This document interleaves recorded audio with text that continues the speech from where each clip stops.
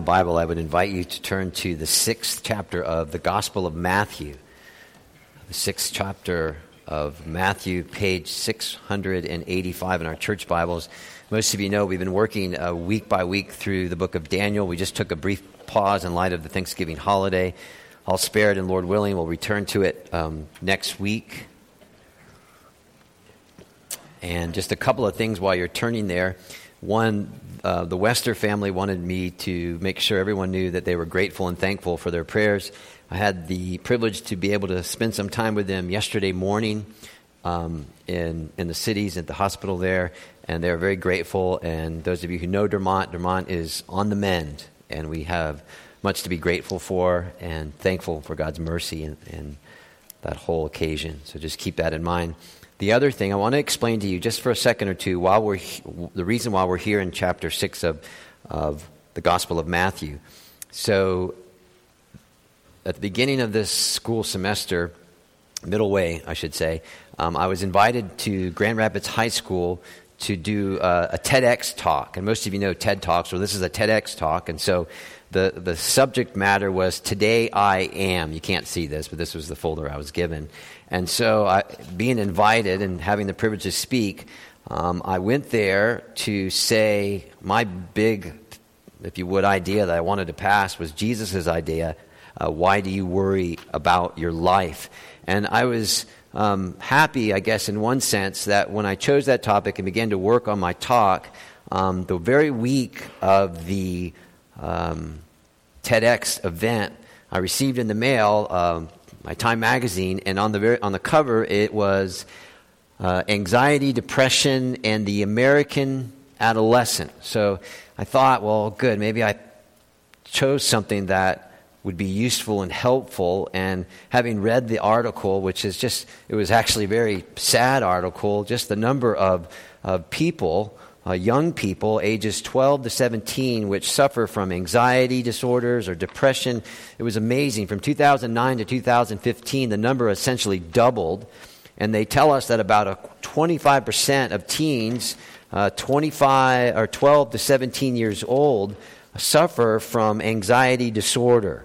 There's a whole host of that. So I thought, well, good, maybe this will help, because only Jesus can help them ultimately. So I went there and did that. And so what I did was I took this talk and dipped it in the Bible a few more times, kind of stretched it out, and I thought this would be good for all of us to hear. So I hope that you'll feel that way as we continue on. Okay, let's read the Bible and then we'll pray. Matthew chapter 6, beginning in verse 19. Do not store up for yourselves treasures on earth, where moth and rust destroy, and where thieves break in and steal. But store up for yourself treasures in heaven, where moth and rust do not destroy, and where thieves do not break in and steal. For where your treasure is, there your heart will be also. The eye is the lamp of the body. If your eyes are good, your whole body will be full of light.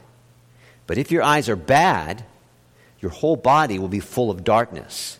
If then the light within you is darkness, how great is that darkness? No one can serve two masters. Either he will hate the one and love the other, or he will be devoted to the one and despise the other. You cannot serve both God and money. Therefore I tell you, do not worry about your life, what you will eat or drink, or about your body, what you will wear. Is not life more than food, and the body more important than clothes? Look at the birds of the air. They do not sow or reap or store away in barns, and yet your heavenly Father feeds them. Are you not much more valuable than they? Who of you, by worrying, can add a single hour to his life? And why do you worry about clothes? See how the lilies of the field grow? They do not labor or spin. Yet I tell you that not even Solomon in all his splendor was dressed like one of these. If that is how God clothes the grass of the field, which is here today, and tomorrow is thrown into the fire, will he not much more clothe you? O you of little faith. So do not worry, saying, 'What shall we eat, or what shall we drink, or what shall we wear?' For the pagans run after all these things, and your heavenly Father knows that you need them. But seek first his kingdom and his righteousness, and all these things will be given to you as well. Therefore, do not worry about tomorrow, for tomorrow will worry about itself. Each day has enough trouble of its own." Amen. Thanks be to God for these words. Let's pray together, please.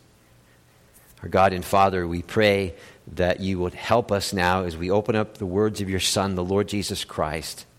We pray that through proclamation, the truth will be in our hearts and in our minds, and that we'll be given the grace to make application very quickly. May you please, God, have mercy on all of us, especially me now, as we open up these words of Christ. And we pray this in his name and for his sake and glory. Amen. In the Museum of Fine Arts in Boston, Massachusetts, there is a very famous painting done by the post-impressionist Paul Gauguin. The painting, which he said on a number of occasions was his very best work, had a title which was actually given in the inscription Gauguin wrote on its upper left-hand corner. The title was given in the form of 3 questions. It was written in French, and in English it translates as follows: Where do we come from? What are we? Where are we going? Where do we come from? A question of our origin. What are we? A question of our identity. Where are we going? A question of our purpose. Or better yet, ultimate destiny. Where are we headed? Now, Gauguin, who lived a kind of bohemian lifestyle, he is to be commended by putting those questions before humanity. They're big questions. The Bible has answers to every one of the questions, and they are great evangelistic questions. However, let me just say this. If I could have added one more question to his painting, he could have easily asked a question that humanity has struggled with since its very beginning. The question is essentially this: why do we worry?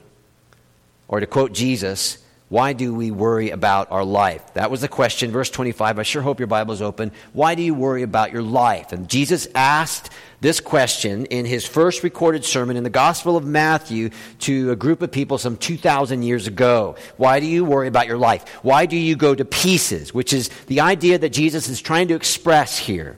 Why do you let your mind concentrate on concerns, real or imagined, in your life without taking into account God? And we're going to make this point in just a moment. Okay, so why do you let your mind concentrate on concerns, real or imagined, in your life without taking into account God, to the point where it makes you, literally, the word worry, where it makes you go to pieces? I mean, stress, depressed, whatever. And I suppose to some people who don't really know anything about Jesus Christ, that question, why do you worry? When he asked that, I bet it would almost seem cruel. A kind of, Jesus, you don't even know how hard it is out there. I mean, come on, be real. However, Jesus is simply showing and trying to point to the fact that he is the rock, the world is sinking sand. Jesus is the rock, the world is sinking sand, which I imagine is the reason why the chapter 6 begins with 3 sections on hypocrisy. Do you see this? Don't be a hypocrite when you give. That's verses 1 and following. Don't be a hypocrite when you pray, verse 5 and following. And don't be a hypocrite when you fast, verse 16. And I'm pretty sure Jesus says this because hypocrisy and anxiety, they're not that far apart. Because both focus on the self rather than on God. In the case of the hypocrite, their concern is to be only seen by others, to make sport, to make theater out of very good and godly Christian disciplines. Friday evening, I was at a bookstore, and the Objective Standard, which is a quarterly that comes out, it's a great little book, but anyway, on the cover it says, "Reclaim spirituality from religious and company." And it was bemoaning the commercialization of religion. Everything has to be sold at a price, and everything has to be, we're the best, come over here. And so they were just saying, it's like, Christianity is not theater. So that's the hypocrite. In the case of the anxious person, their concern is that God won't be Father, so they're going to have to supply for their own need. And both haven't come to understand and enjoy God's grace and the great value that God places on their lives. Now, the word worry, which Jesus used, if we could just dig a little deeper, has the idea of only seeing part of the picture, not the whole. So you could say Jesus was saying, why do you go to pieces when it comes to living, to life, to food, to clothes, to cars, to houses, job, the basics of life and the future? Why do you do that? And Jesus would say something like, well, I can tell you why. Verse 23, because you're only seeing part of the picture. You're not factoring in me, verse 23, so your eyes are bad. In fact, your eyes are so bad, verse 23b, your whole body is full of darkness. And because of this, verse 24, well, you're trying to serve two masters. And that will never work. Right? I was reading a tweet from Tim Challis. He's a Canadian pastor. And he said, worship what is useless. Idols, worship what is useless. Money, worship what is useless. And you become useless. Worship what is useless, and you become useless. Am I too far off the track when I say in conservative evangelical Christianity, we might have the whole money thing down, but the kingdom expansion thing down, we're not very good at. Now, clearly, worry and anxiety, they have confronted humanity, as I said, all throughout its history. The question, which is a good question, am I going to be okay? Am I going to make it? As I live in this body, on this earth, at this time, will I have enough? Those questions and every subset of those questions, for so many, they're haunting questions. And they can't shake them from their mind. And more than likely, each of us, if we're going to be honest, on some level, deal or dealt with them. And this would probably not come as a shock to most of you. However, a worry and worrying has become an American pastime. For many people, worry has become so ingrained in their psyche. It's just part of how they think that once an old worry is gone, a new one is immediately able to be just plugged right in. And because worry can have such a tight grip on our mind, and it's so natural for man as man to worry, listen carefully, it would almost appear like that if you don't worry, it must mean that you don't care. Or the reverse, you don't really care if you don't worry. And in every setting, whether family, church, institutions, every setting, the worry person, the person that comes in with worry, they're like the genius. And why would you let that line of thinking hold sway in our daily living or in our future planning? Why would we do that? Jesus has spoken to this. There is no virtue at all in worry. At all. Not so long ago, the New York Times reported on a survey released from the American Psychological Association. The title of the survey was Stress in America, How We Are Paying with Our Health. It begins by saying, this is what we worry about. It's going to be real familiar. Money, work, economy, family responsibilities, personal health concerns, future, all the stuff that Jesus spoke to. And then they said, here is how worry affects our health. Irritable, angry, nervous, anxious, ulcers, lack of interest, lack of motivation. We just check out. Overwhelmed, dizzy, stomach pains, fatigue, sleep disorders. 50 to 70 million Americans suffer from some form of sleep disorder. Headaches, depression, sadness, decreased blood flow, panic attacks. Martin Lloyd-Jones, who was the youngest physician to serve the British monarchy in the early part of the 20th century, he left his extremely successful medical practice and he became a pastor, in part because he said he became wearied and saddened that the majority of his patients' sickness, this is him, had more to do with their minds and their thinking than their bodies and how they were living. And in this, worry and anxiety, he clearly saw as one of the chief causes. So let me say it like this. Let me suggest this to you. While worry can become one of the lenses which people view their life, That's for sure. Worry can also, and this isn't good, worry can also easily become the framework by which people actually structure and frame and, worst of all, plan their life. So they decide their life based on a worry or many worries. Now just think of that. Just think of that. You're planning out your future based on a worry or many worries. I'm thinking of old age. We worry, provision, we slow down, we want to play it safe. Exactly the opposite of the New Testament mandate. Finish line, me, sprint to the end. I'm thinking of youth. No risk, play it safe, be very conservative, because you just never know. Worry. Now, just think of the creative potential in a person, in you, in a church, which is being sat on, sacked, just because of worry. Just because our mind is going to pieces, leaving out the Father, leaving out the Son, thinking about things real or imagined. Just because you're only seeing part of the picture, which is all of the problem, and none of the answer in Jesus. You see, this is when Jesus becomes real.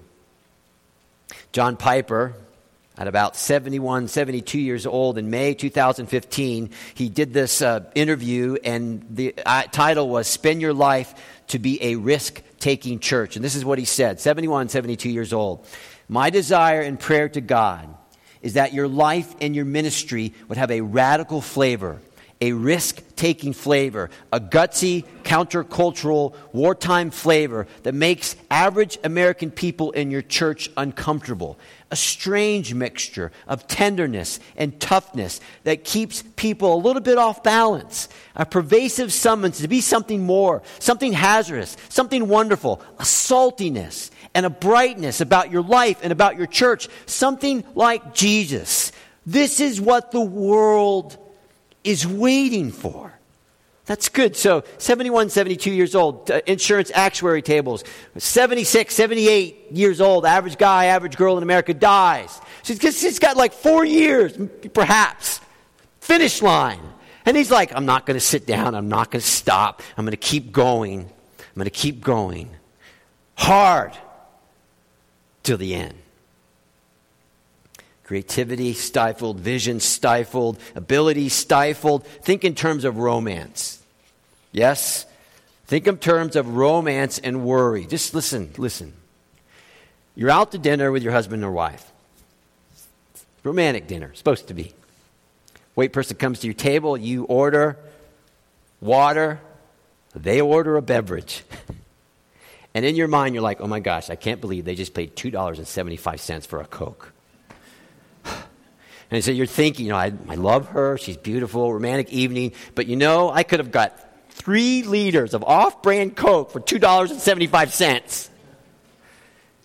Does she know what she's doing?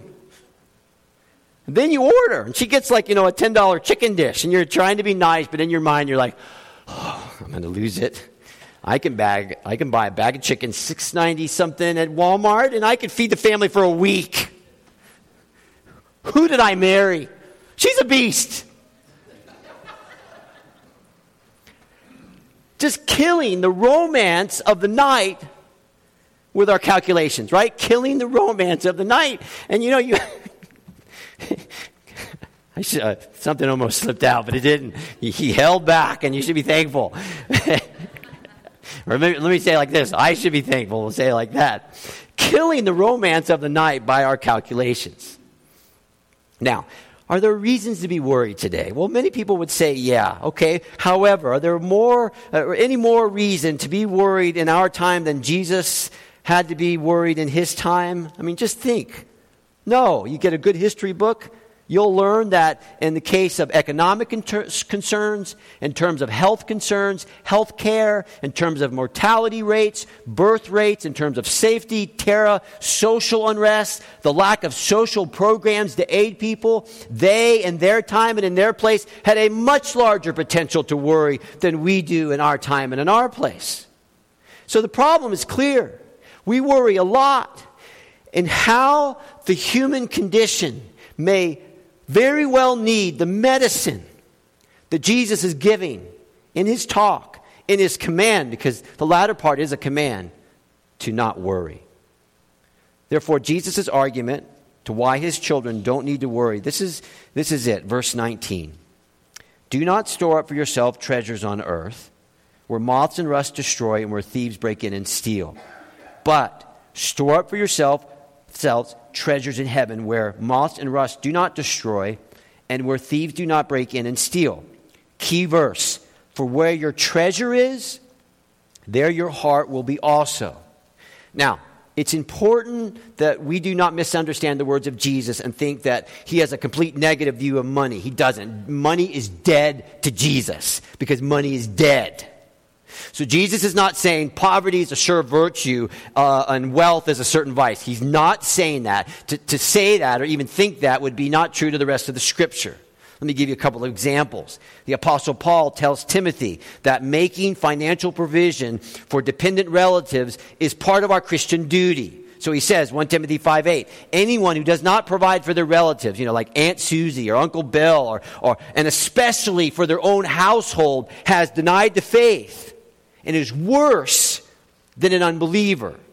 Or, this is Paul to the Corinthian church, and he's affirming them of his fatherly care, and he takes a basic duty of Christian parenting, and this is what he says. 2 Corinthians chapter 12, verse 14. After all, children should not have to save up for their parents, but parents save for their children. So in these verses from Matthew's gospel, Jesus is not saying that poverty is a virtue and wealth is some kind of vice. No, the key word is in verse 21, treasure. And here's the issue. Treasure is not a word which describes what money is. It's a word which describes what we think of money. That's the issue. What do we think about money? So a friend of mine, he has a list that he keeps before him to help him to be keen to know when he's actually treasuring money. So this is what he says. I am treasuring money when thoughts of money consume my day. I am treasuring money when others' successes make me jealous. I am treasuring money when I define success in terms of what I have, what I can do with it, and where I can go, rather than who I am in Christ. I am treasuring money when my family is neglected in my pursuit of money. I close my eyes to the needs of others. I'm treasuring money when I'm living in the paralyzing fear of losing money. I am treasuring money when God gets my leftovers rather than my best fruits or first fruits. I know that I'm treasuring money when I'm unwilling to take any risk for God's glory and the good of others. And listen carefully. The future doesn't thrill me. It frightens me. See, that's the last one, right? When you think about the future, honest. Does it frighten you? Or does it thrill you? Do you remember the story of Job? Well, imagine if everything you had was taken away from you, right? So Satan says to God, Job only likes you because you give him everything, right? Take away everything, and Job would hate you. It's essentially what the evil one says. And God says, okay, let's test Job. And everything Job has is taken away. So imagine if everything we've had is taken away, okay? Just think like Job. Your home is gone, your wealth is gone, your family's gone, your job, your pension, your house, your car, your computer, everything. Everything is taken away from you except one thing. One thing. So you lost it all. What would be the one thing, if you could, that you would keep? Now be honest, think it out. If you could only keep one thing, what would it be? Where do you find your mind going right now? Now, whatever your honest answer is, then you would know what your treasure is. You see? Whatever you know that you can't live without, that's your treasure. And I can say with all the love in my heart, and I can say off the authority of God's word, if it isn't Christ and His glory, then we have an idol.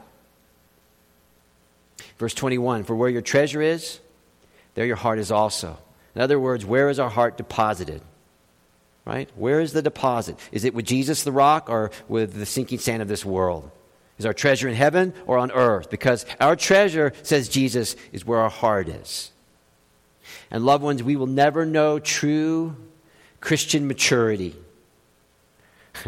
We'll never know kingdom advancement in Christ if we don't grasp this. Don Carson, pastor, theologian, scholar, this is what he writes. The things we treasure govern our lives. What we value tugs at our emotions. It consumes our time with planning, daydreaming, and effort. Where your treasure is, there will be your heart also. And what Jesus is saying in this Sermon on the Mount, in this section, is that many, many people treasure material things and the material world and the things of the kingdom. They're either low on the radar or not even on it.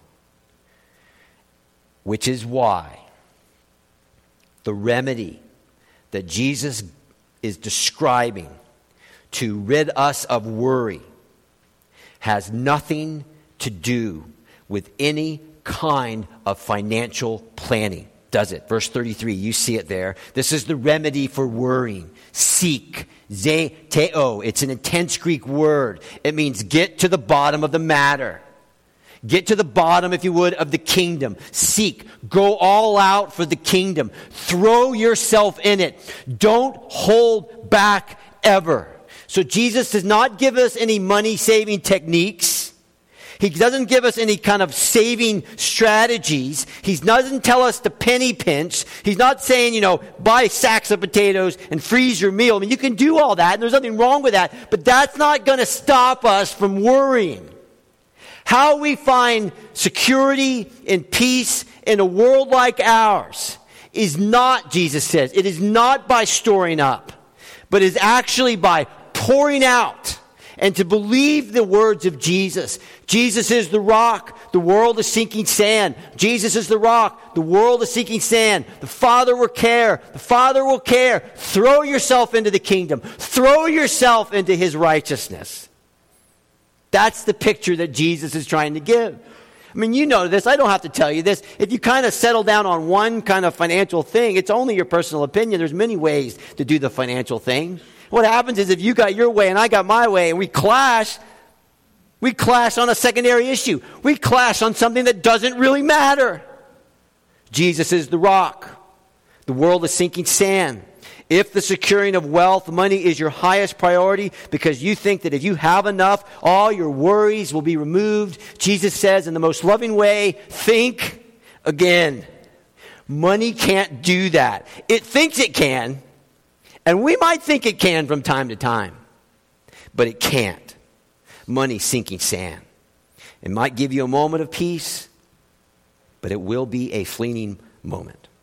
Jesus goes on, verse 25. So I tell you, don't worry about your life and what you'll eat or drink, or about your body, what you'll wear. And then he gives his listeners an assignment. That's verse 26. He says, look at the birds of the air. They don't sow or reap or store away in barns, and yet your heavenly Father feeds them. And then he asks a rhetorical question. Are you not much more valuable than they? Of course we are. Can any one of you, by worrying, add a single hour to your life? So this is what I want you to know. One of the things that Jesus says to help us see why we don't need to worry is he says, look at the birds in the air. In fact, it's written in the imperative. It's a command. He says, go study the birds. This is what is called empirical evidence, right? So you need data, you need proof with your eyes, your mind. Then go look at the birds. Study birds, Jesus said. So I did it. I spent 2 weeks in October studying birds. I found out a few things. I'm going to pass them on to you. First, Science section, New York Times, October 27th, 2016. I read of a bird called the common swift. And the common swift is a bird which weighs about, he's a little fella, an ounce and a half. And so biologists, they took a little chip and they stuck it in the bird. And this is what they confirm. This bird can spend up to not 1, not 2, not 5, but 10 months in the air without landing. Well, think of that, 10 months in the air without landing. It can eat in the air, it can mate in the air, and they even had data which showed that the common swift flies up to about a mile and a half, and it catches the wind currents that are already there, spreads its wings, and it can even sleep in the air. Just gliding. Good of you to laugh. Doesn't that make your heart warm inside? To know that that's your father, right? 10 months, flying around, sleeping around. No, wait, sorry. That was a mistake, sorry.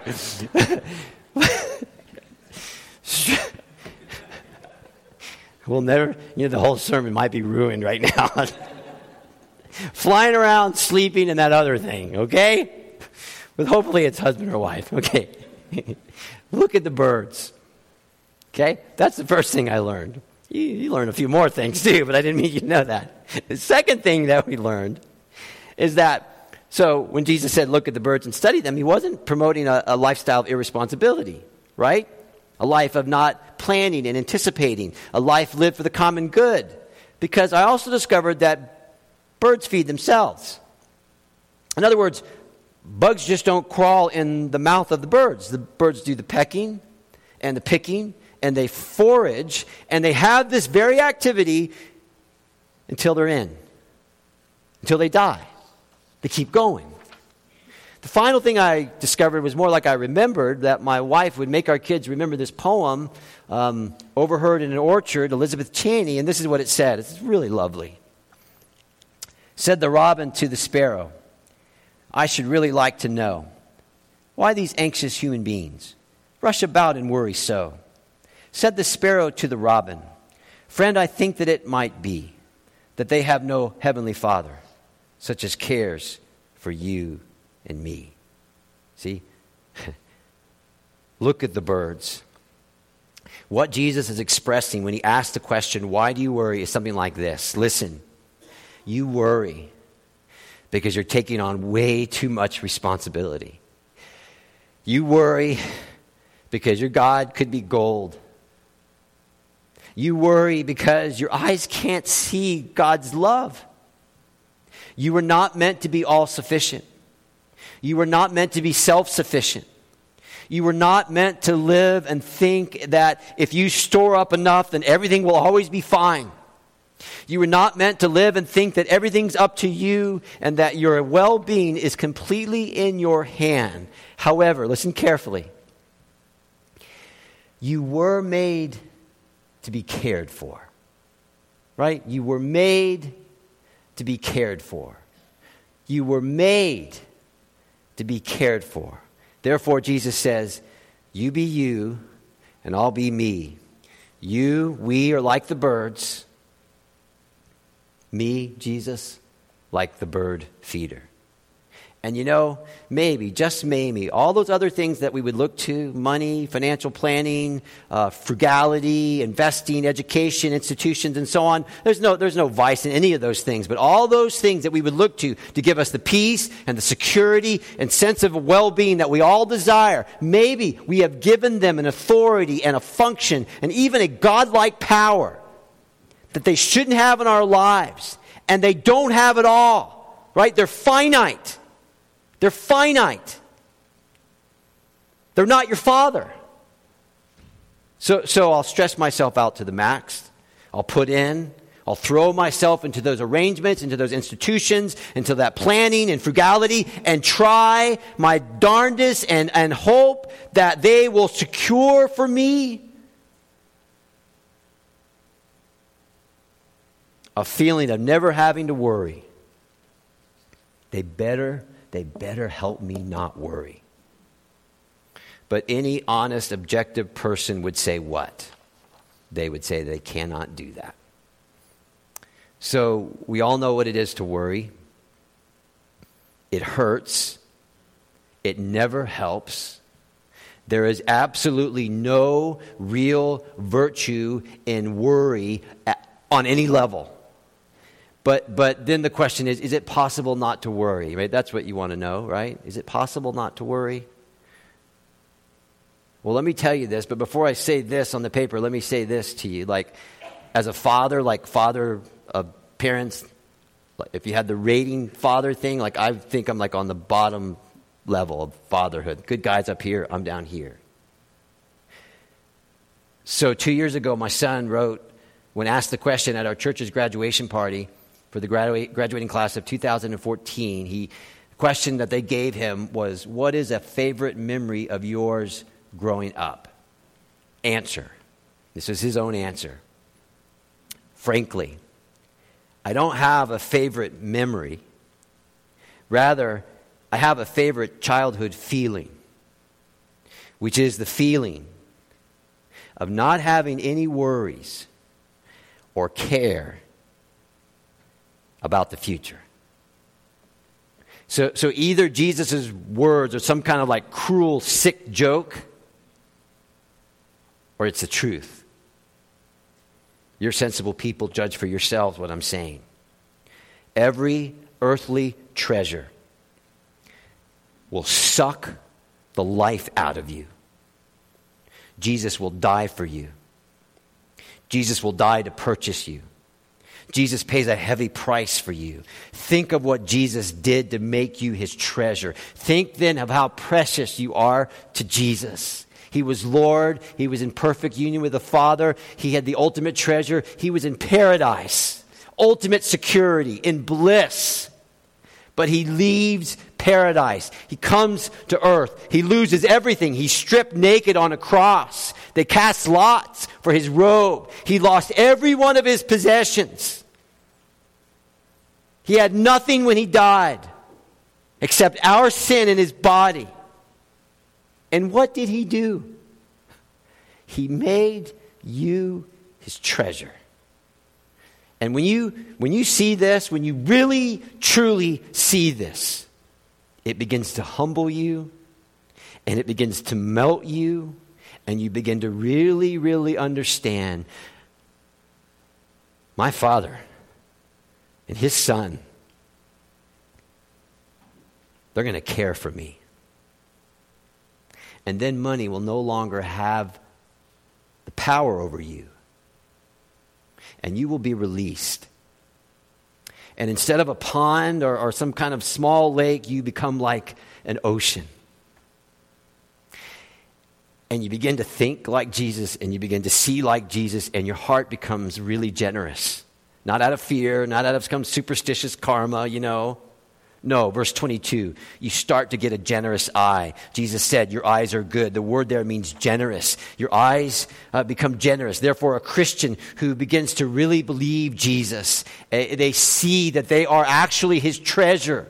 What happens is they get a generous eye, and they begin to cease to worry only because of Jesus. Jesus said it was okay not to worry, so I won't worry. And then their generous eye sees like Jesus, they think like Jesus, and they have thoughts like, you know what, my dad's got my back.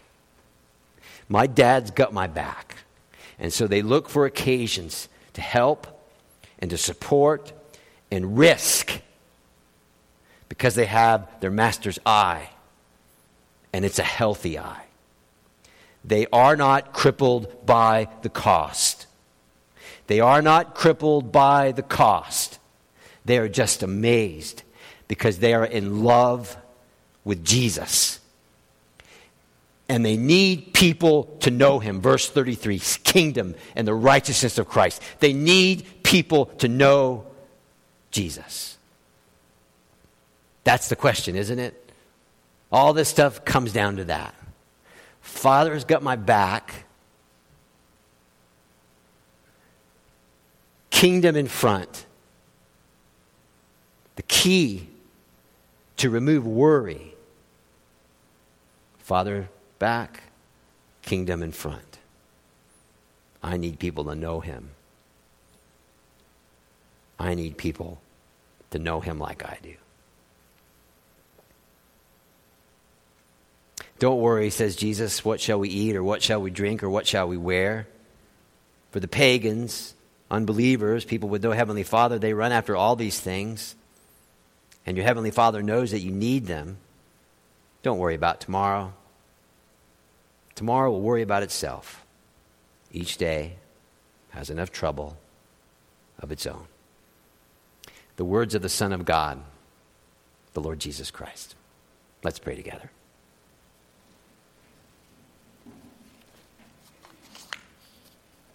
Our gracious God and Father, what a good Father you are. What a good Father you are that you don't want your children to worry. You say it so plainly, so clearly, so helpfully. So would you please forgive us for worrying? And would you please give us as individuals and as a congregation the grace we need at every turn of our lives to not worry, to not worry. May the Lord bless you and keep you. May the Lord make his face shine upon you and be gracious to you. May the Lord turn his face towards you and give you peace. For Jesus' sake we ask this. Amen. Please stand as